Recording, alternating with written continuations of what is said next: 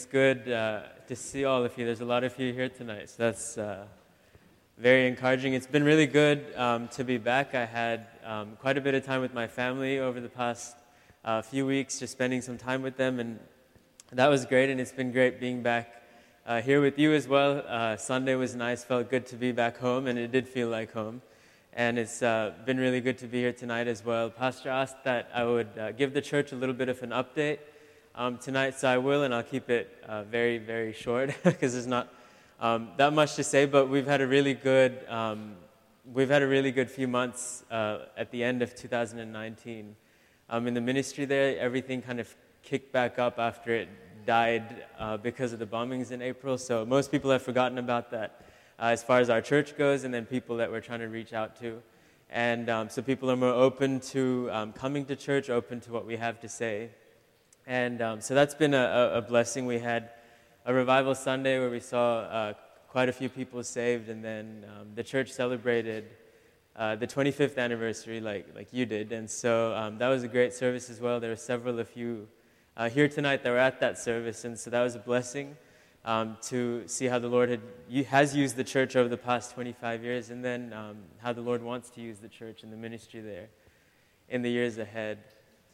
Just before I came, we got a few young people together, and we put together over 15,000 John and Romans with tracts in all three languages in those, and wrapped them up with ribbons as little Christmas gifts for people that we'd give them out to. And we gave a bunch out to people before I left, and then I know the rest of that went out all around the country in the month of December as Christmas gifts to people. And so praying that the Lord would use that in the hearts of people, that they'd read what the Bible has to say, the book of John and Romans and the tracts, and that they'd get saved. So other than the mail that comes in from that, we have no idea what the Lord does through that, and we won't until we get to heaven. But thank you for your investment, your support, your prayers to make sure that all of that is a reality.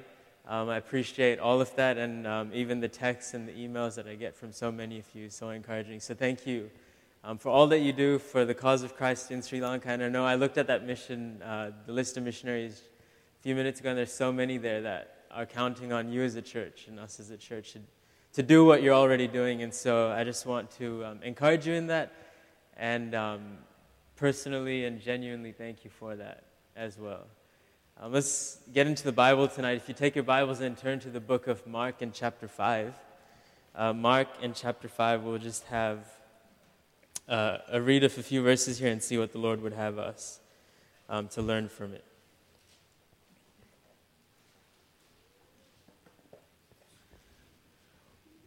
We'll start in verse 21 and then read down to verse 42. Mark chapter 5, it says this: "And when Jesus was passed over again by ship unto the other side, much people gathered unto him, and he was nigh unto the sea. And behold, there cometh one of the rulers of the synagogue, Jairus by name. And when he saw him, he fell at his feet, and besought him greatly, saying, My little daughter lieth at the point of death. I pray thee, come and lay hands on her, that she may be healed, and she shall live. And Jesus went with him, and much people followed him and thronged him. And a certain woman which had an issue of blood 12 years, and had suffered many things of many physicians, and had spent all that she had, and was nothing bettered, but rather grew worse. When she had heard of Jesus, came in the press behind and touched his garment. For she said, If I may touch but his clothes, I shall be whole. And straightway the fountain of her blood was dried up, and she felt in her body that she was healed of that plague. And Jesus, immediately knowing in himself that virtue had gone out of him, turned him about in the press and said, Who touched my clothes? And his disciples said unto him, Thou seest the multitude thronging thee, and sayest thou, Who touched me? And he looked round about to see her that had done this thing. But the woman, fearing and trembling, knowing what was done in her, came and fell down before him, and told him all the truth. And he said unto her, Daughter, thy faith hath made thee whole. Go in peace, and be whole of thy plague. While he yet spake, there came from the ruler of the synagogue's house certain which said, Thy daughter is dead. Why troublest thou the master any further? As soon as Jesus heard the word that was spoken, he saith unto the ruler of the synagogue, Be not afraid, only believe. And he suffered no man to follow him, save Peter and James, and John the brother of James. And he cometh to the house of the ruler of the synagogue, and seeth the tumult, and them that wept and wailed greatly. And when he was come in, he saith unto them, Why make ye this ado, and weep? The damsel is not dead, but sleepeth. And they laughed him to scorn. But when he had put all of them out, he taketh the father and the mother of the damsel and them that were with him, and entered in where the damsel was lying. And he took the damsel by the hand and said unto her, Talitha cumi, which is being interpreted, Damsel, I say unto thee, arise. And straightway the damsel arose, and walked, for she was of the age of 12 years. And they were astonished with a great astonishment. Let's pray.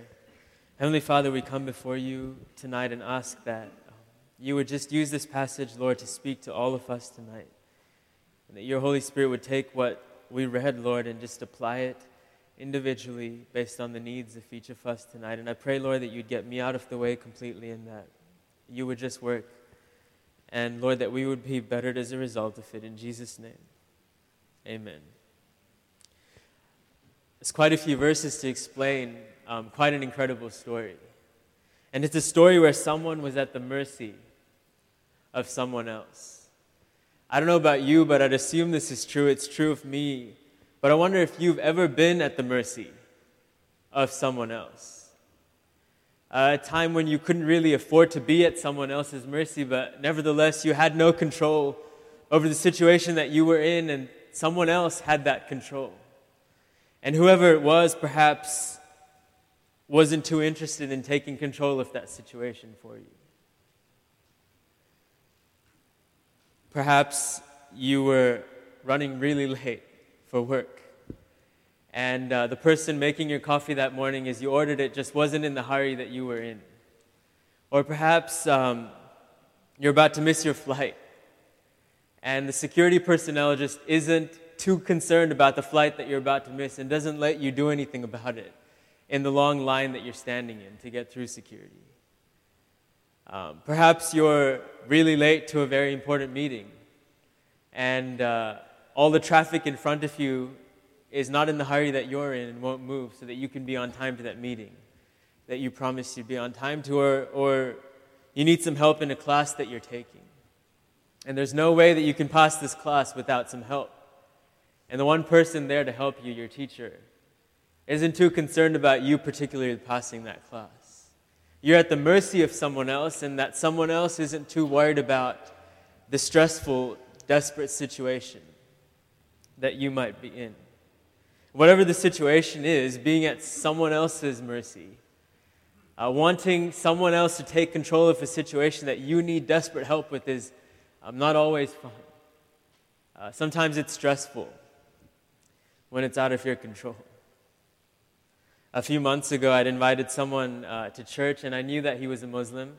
I met him while I was preparing for a message at a cafe in Colombo, and I got talking, shared the gospel with him. He was very interested, but he is also a very dedicated Muslim. And so I've just been working on him a little bit. And in fact, he was supposed to be at church on Easter Sunday when his dad heard about what was going on in churches around the country, and he didn't make it to church that day. But he didn't come for months after that either, but I finally got him to agree to come to church. And it was a Sunday evening that he was planning to come to church on. And I was preaching that night at church, and so I was at the office a little bit before church started, preparing myself to preach. And then I got a text from him saying that his car is with his dad somewhere else, and so he's just going to be really late, or he might not make it if he can't get an Uber in time. And so I said, would you like me to pick you up? And not knowing that he would accept the offer, but he accepted the offer. And so I put everything down and I rushed out, drove. I did the math in my head. It would take me about 8 minutes to get there, 8 minutes to get back. And so I could probably get back before church started at 6. And so that was the plan. And so I left and I went and I got to his house and I called him. I said, I'm outside. And he said, okay, I'll be a few minutes. I'm just praying. And I thought, hang on, it's not something you wanted to hear from someone that you're trying to see converted at church, that they're praying to their God. But anyway, I thought, okay, 2 minutes, 3 minutes, I can handle this. And so I waited outside, left the car on, and 2 minutes turned into 5 minutes, and 5 minutes turned into 10 minutes, and 10 minutes turned into 15 minutes. And I was thinking, even I struggle with the prayer life like this guy, but he was praying and praying and praying, and finally I saw him put his shoes on and he made his way out.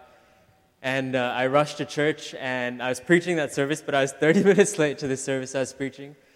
Showed him to a seat and walked straight to the pulpit and preached the message, but I was at his mercy, and I was stressed and desperate to get to church on time. But I couldn't because someone else was in control of that situation. I'm not sure if you've ever been there, but there's a man in the Bible that was in that situation, way more serious than just trying to be late to a service or trying to be on time to a service at least, but it was Jairus in Mark chapter 6. And he was at someone else's mercy, and the only person that could help him, the only person that could do something about the situation that was in, had just sailed across to the west side of the lake and come to a place called Capernaum. And this only person was Jesus. And Jesus, in verse 21, arrives to the shore. And as he arrives to the shore, the Bible tells us that much people gathered together around him. Much people came to hear him. They loved his messages. They loved his teaching. They loved being a part of the miracles that he would do. They just loved perhaps the theatrics of it all. And so they gathered together, and Jesus didn't have to tweet that he was coming there. Jesus didn't have to announce that he was coming there. Word just spread when they saw Jesus' boat show up, and a crowd gathered, and word had spread to this man named Jairus as well. And he was in a serious situation. It was about his daughter, his 12-year-old daughter that was sick. She was bedridden. She was desperately ill. She was at the point of death. And so he, as her father, he was desperate. He needed help, and he didn't have any control of the situation. And when he heard that Jesus was coming and that Jesus had come, he made his way and he tried to find Jesus. And he did. He got through the crowd and he saw Jesus standing there. And he just threw himself at Jesus and fell down at his feet. He was desperate. There's nothing else that he could do. His daughter was living her last few moments on earth, and yet he left that significant moment to try and find Jesus, to see what Jesus would do about the situation.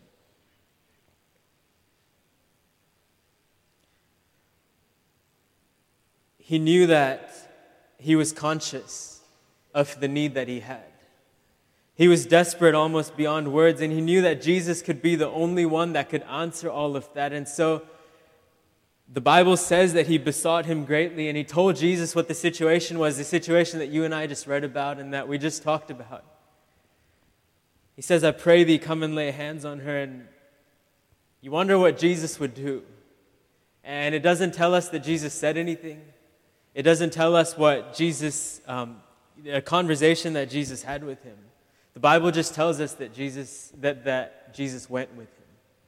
And so without thinking twice, that was a sign of good news for Jairus. Jesus followed him. Jesus was following him to his home. And so Jesus went, and things were looking a little better for him. Perhaps there was hope. No one really knew. Perhaps the daughter could be healed, but no one really knew. Maybe they were running that day to get to Jairus' house, but I don't think they were.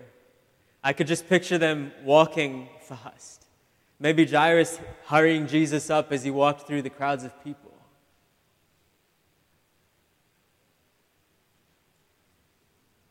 The Bible tells us that the crowd had followed them. The crowd that met them at the lake were following them to Jairus' house, and because of that, there were a whole bunch of people thronging Jesus. And you know the story, you've read it so many times, you've heard so many messages from this story as well, but there was a big crowd thronging Jesus, and he was being touched all over the place, and it was a crowd. They were walking together. You couldn't help it.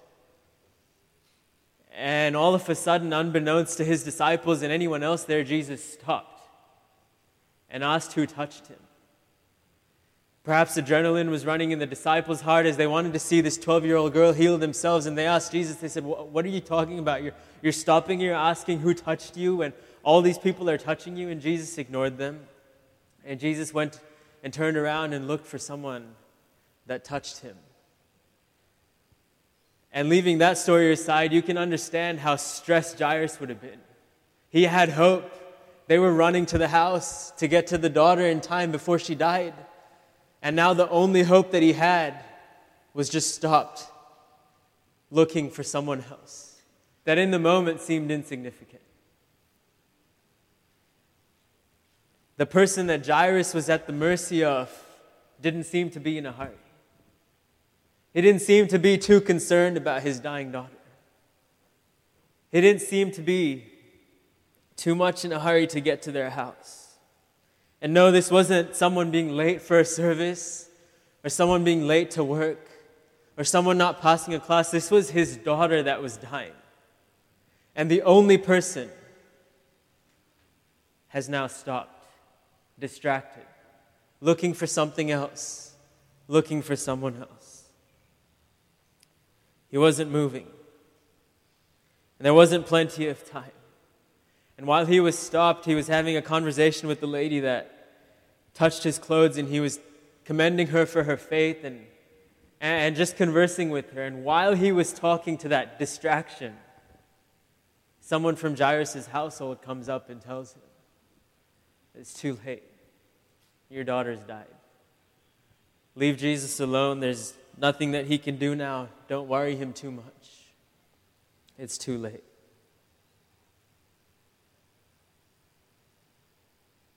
The news wasn't good.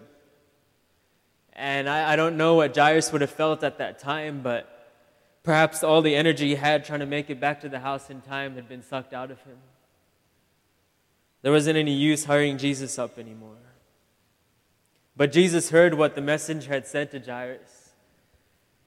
And Jesus didn't wait for Jairus to say anything. Perhaps Jairus couldn't say anything.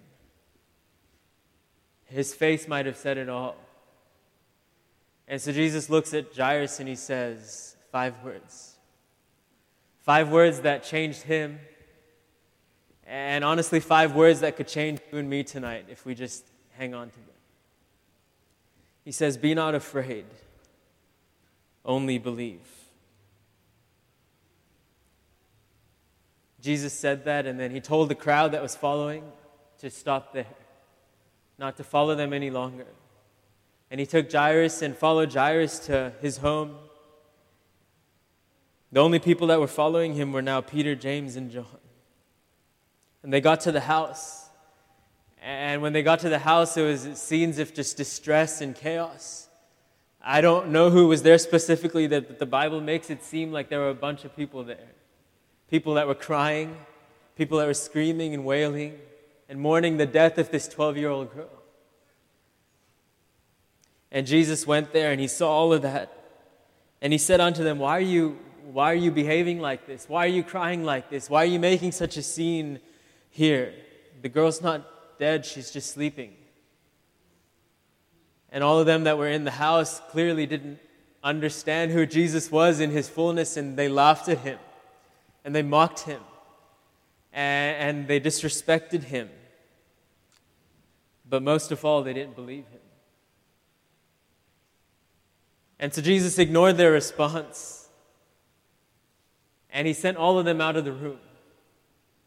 And he only allowed the mother, the father, and Peter, James, and John into the room. And he went there, and you know the story. He took the damsel by the hand, and he told her to arise. And she did. She rose again. And it's an incredible story, all was well. That's great news. It's a story that only Jesus could orchestrate. It's a happy ending to a story that could have ended so miserably and in such a sad way. It didn't end that way. It ended in such a good way. It was a good, happy story. And it would have been incredible. And wouldn't it have been amazing for you and I to have been in that room as Jesus performed that miracle? Watched him intervene. Watched him come and turn all of those tears into amazement. Wouldn't it have been the experience of all experiences to just have been with that small group of people as the Lord Jesus Christ intervened? We would have loved that. And we all have desires that would still need that today. To see Jesus Christ intervene. To see a miracle take place. And we would love to be in the very front row and watch Him do it with someone that's close to us or with our own life personally. We would all love that because we all have dreams that we want to accomplish. We all have desires that we want to see come to fruition. One could be the Great Commission.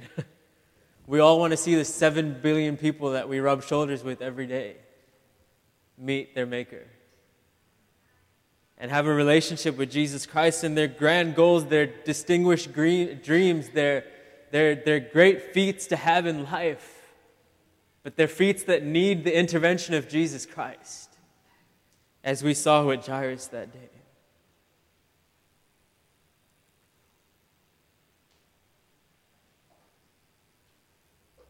They're feats where without that, we would be desperate, with no way forward. I don't know what it is for you. Perhaps as a church, it's a new property. And I don't know about you, but that seems pretty impossible from a human perspective. There's no way. Desperate, but at the mercy of God.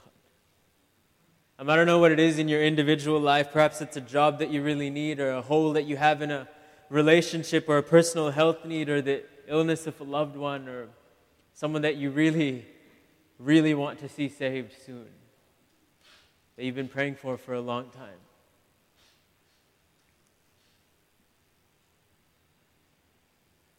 I don't know what it is for you, but whatever it is, you've been there, desperate, and at the mercy of someone else.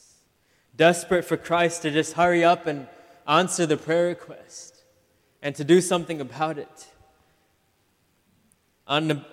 Unanswered prayer requests, abandoned dreams, no way forward. Just hurdles that it seems like God doesn't want to move for you. The interesting thing about this story that we just went through is that there were only those few people that got to witness that miracle. A whole bunch of people knew that this girl was dying.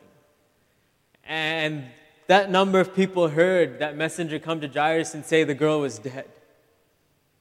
And in their hearts, they wanted this girl to survive. But none of them got to see what Peter, James, John, and the mother and father of that girl got to see. A whole bunch of people were in that house crying because that girl had died. Family, close friends. But none of them got to see what they were crying about. The group of people that followed them from the lake, they didn't get to. They were just spectators.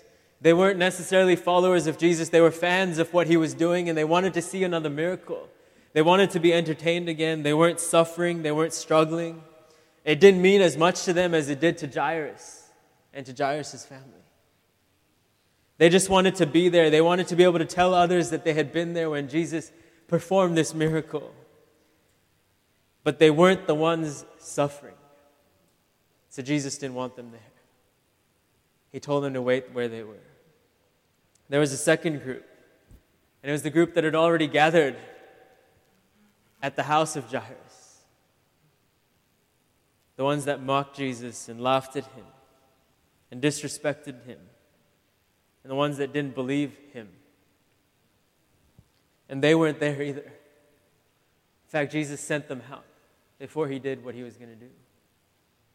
They didn't get to be there. They didn't get to witness the miracle.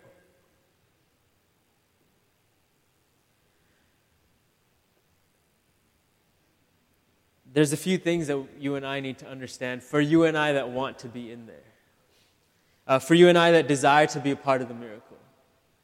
For you and I that desire to see big dreams accomplished for Christ. For you and I that want to see the impossible prayer requests that you've been praying answered. For you and I that want to be close enough to Jesus to see him answer those prayer requests. And for you and I that want to be close enough to see those miracles performed in your life and the life of others around you. Firstly, we're going to have to go through it. The struggle. You and I are going to have to go through it. There's one reason that the mother and father of that girl were in there. It's because they were struggling. It was personal to them. They were suffering. And it was all a part of God's plan. And to you and I, it may not be a daughter, but it might be something just as close. And it might be something just as dear. And something just as important that God's going to take you through. And allow you to feel the struggle. And take you through it. Because the pain is necessary. The cup of suffering. That's the first thing. But the second thing comes from the second group of people. And if you want to be in there, and if you want to see those answered prayers, and if I want to see those answered prayers and be a part of that miracle, the miracle that you're praying about, you're going to have to believe. You're going to have to believe. Struggle, but believe. That no matter what, whether there's a pulse or no pulse, whether there's money in the bank or no money in the bank, whether there's friends that are on your side or no friends that are on your side, whether there's family that understands or no family that understands, whether there's a way forward or no way forward in your mind, that no matter what, Jesus Christ will come through. And so if you are struggling, and if you are in pain,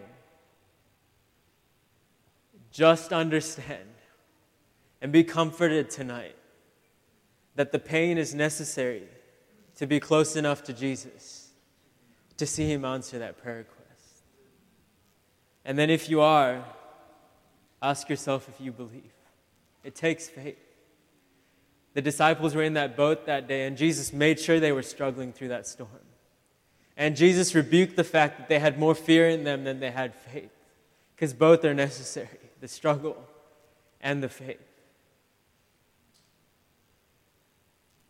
And I can't afford to be at the mercy of humans and certain people in the most desperate of times for me, and you can't either. But you and I can always afford to be at the mercy of Jesus, because he will come through, and he does in time. And so just two statements to finish off tonight. When you don't believe the claims of deity, you'll never get to see the manifestation of that deity. When you don't believe the claims of deity, you'll never get to see the manifestation of that deity. And then secondly, when you don't believe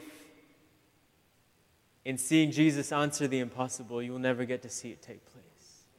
And so the struggle is important, and believing through that is just as important. And so don't miss out on the manifestation of deity. And don't miss out on seeing the impossible take place in your life. Life's too short to miss out on that. The struggle and the faith, it'll be worth it. It was for Jairus, and it'll be worth it for you and I as well. Let's pray. Heavenly Father, we come before you tonight, Lord, and we ask that tonight as we just evaluate ourselves and we look at the life of Jairus, Lord, and what you did for him, and how they struggled, Lord, but how they had the faith to believe that you were the only one that could answer the deepest desire of their heart. I pray that you'd give us that faith, Lord. I pray that you would help us, Lord, to go through the struggles of this life, understanding, Lord, that you are the one that will bring us through it. In order, Lord, for us to be as close to you as possible. And Lord, for you to work exceeding abundantly above all that we can ask or think. And I pray, Lord, for Southland as a church tonight. I pray for every individual in this room tonight, that whatever it is, Lord, that they're seeking or struggling through and desiring, that you would come through, Lord, in your time. And that it would be a testimony to everyone around us. In Jesus' name.